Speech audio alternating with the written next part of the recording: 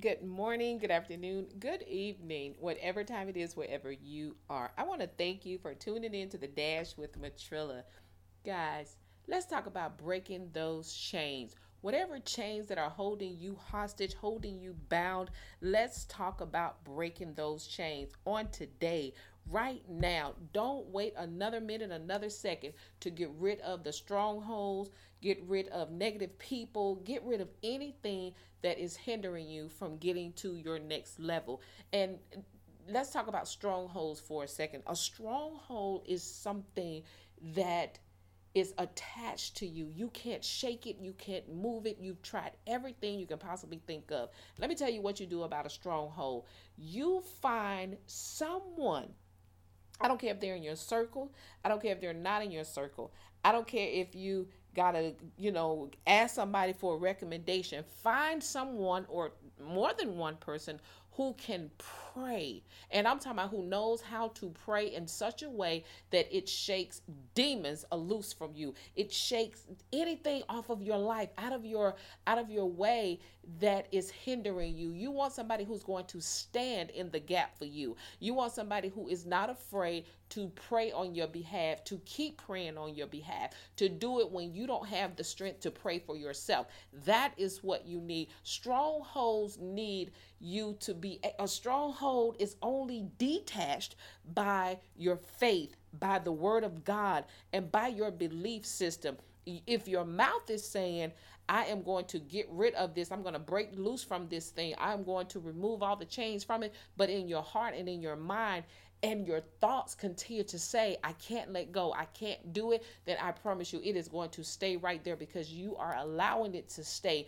Evict that thing out of your life. It is not there because God put it there. It's there because you are allowing it to stay there. Your freedom is at stake. Stop allowing people, places, and things to hold you hostage. Jesus died so that you might be free, so that you can live a really good life. And a really good life is not just about how much money you have, how many cars you have, what big house you live in. Living a really good life is having peace, having love, being able to love, being able to receive love. Living a really good life is being able to wake up and be grateful that God woke you up another day, that God gave you the opportunity to do something great with your life at that moment. Living a good life is when you are able to impact someone else's life just by living, and they're watching you from afar saying, I like her style, I like his swag, I like the way that they live their good life. So, no matter what, freedom is yours if you really want it. So, the question is, do you really want it? And if your answer is yes, stop acting, start acting like you want it. Start living your life as if there is no tomorrow. I don't mean reckless, I mean live it to the fullest. Enjoy life. Shake free from depression and oppression, and most of all, shake free from people who are living below your expectations, below your standards. And when I say below your standards, I mean below your thoughts that you are lining up with God's word that says who you are, what you can do, and what you can have. Stop allowing people to dictate your happiness. Hey, the word of God says he is with us in all things. If he was in the fire with the three Hebrew boys and brought them out, what do you think he will do for you? Our God is just not an ancient biblical God. He is a right now, today God. So all I'm saying for you is break those chains, break loose, break free. Hey, if it's been a while, then today is the best day to go after a fresh start.